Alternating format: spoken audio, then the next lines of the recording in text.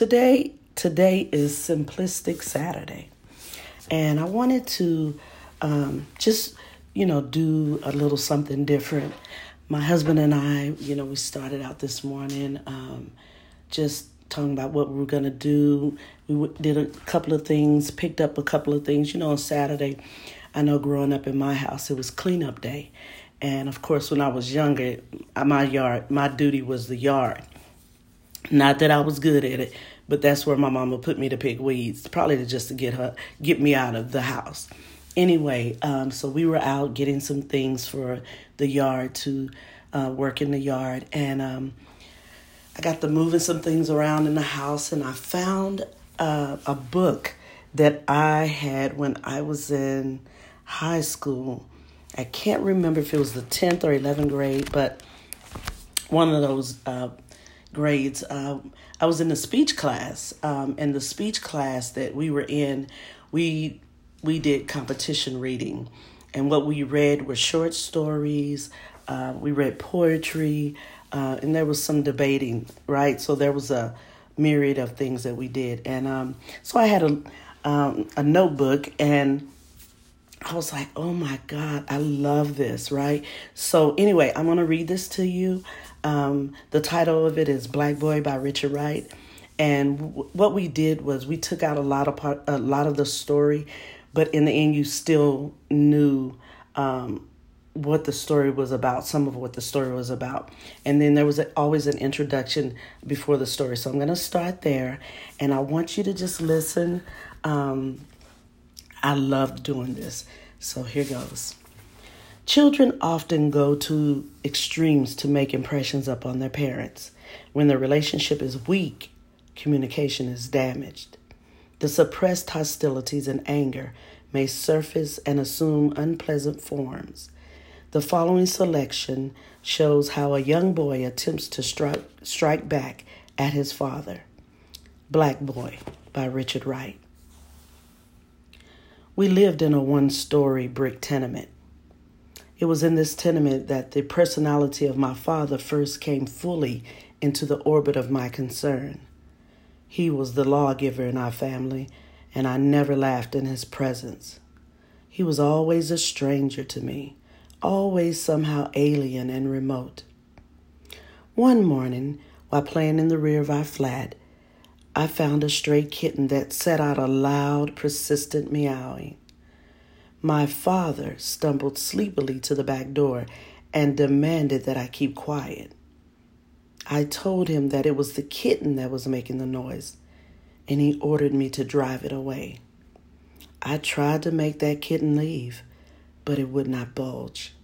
"Scat!" he shouted. "Kill that thing," my father exploded. "Do anything but get it away from here." I resented his shouting, and it irked me that I could never make him feel my resentment. How could I hit back at him? Oh, yes, he had said to kill the kitten, and I would kill it. I knew that he had not really meant for me to kill the kitten, but my deep hate of him urged me toward a literal acceptance of his word. I found a piece of rope, made a noose, slipped it about the kitten's neck, pulled it over a nail, and then jerked the animal clear of the ground. It gasped, slobbered, spun, doubled, clawed the air frantically. Finally, its mouth gaped and its pink-white tongue shot out stiffly. By then, my mother hurried toward me, drying her hands upon her apron. She stopped when she saw the kitten suspended from the rope. "What in God's name have you done?" she asked. "The kitten was making noise and Papa said to kill it," I explained. "You little fool," she said. "Your father's going to beat you for this." She grabbed me by the hand and dragged me to my father's bedside and told him what I had done. "You told me to kill it," I said. "I told you to drive him away," he said. "You get out of my eyes before I smack you down." I had had my first triumph over my father. He could not punish me now, without risking his authority. But my mother, being more imaginative, retaliated with an assault upon my sensibilities. As evening drew near, anxiety filled me, and I was afraid to go into an empty room alone. "You owe a debt you can never repay," my mother said. "I'm sorry," I mumbled. "Being sorry can't make that kitten live again." Then, just before I was about to go to bed, she uttered a paralyzing injunction. She ordered me to go out into the dark, dig a grave, and bury the kitten. "No!" I screamed, feeling that if I went outdoors, some evil spirit would whisk me away. "I'm scared." "And wasn't that kitten scared when you put rope around its neck?" she asked. "But it was only a kitten," I explained. "But it was alive," she said. "Can you make it live again?" "But Papa said to kill it." My mother whacked me across my mouth with the flat palm of her hand. "You stop that lying. You knew what he meant." She shoved a tiny spade into my hands. "Go out there and dig a hole and bury that kitten." I stumbled into the black night, sobbing, my legs wobbly from fear. As I groped toward the dead kitten, my mother lingered behind me, unseen in the dark, her voice egging me on.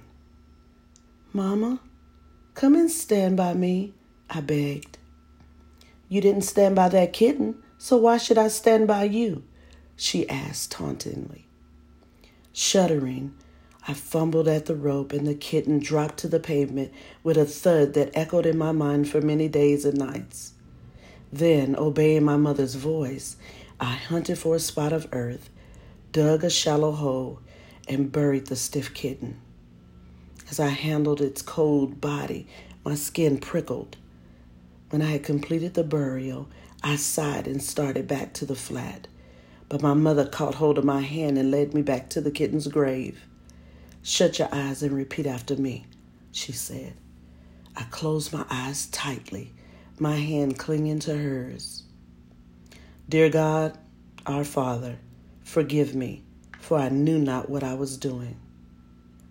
"Dear God, our Father, forgive me, for I knew not what I was doing," I repeated.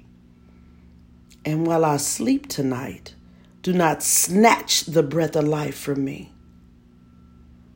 I opened my mouth, but no words came.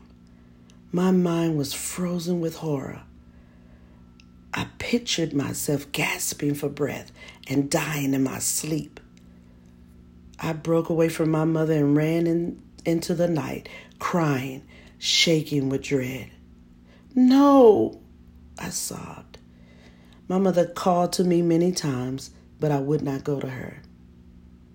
"Well, I suppose you've learned your lesson," she said at last. Contrite, I went to bed, hoping that I would never see another kitten. The end. Richard Wright, Black Boy. I hope you've enjoyed this. I enjoyed reading it. Brought back a lot of memories. So this is Simplistic Saturday. Just relax after you get your cleaning done and read a good book. Listen to a good story. Cut on my podcast. There's plenty to listen to. Anyway, this is Miss Ruff signing out for The Rough Life.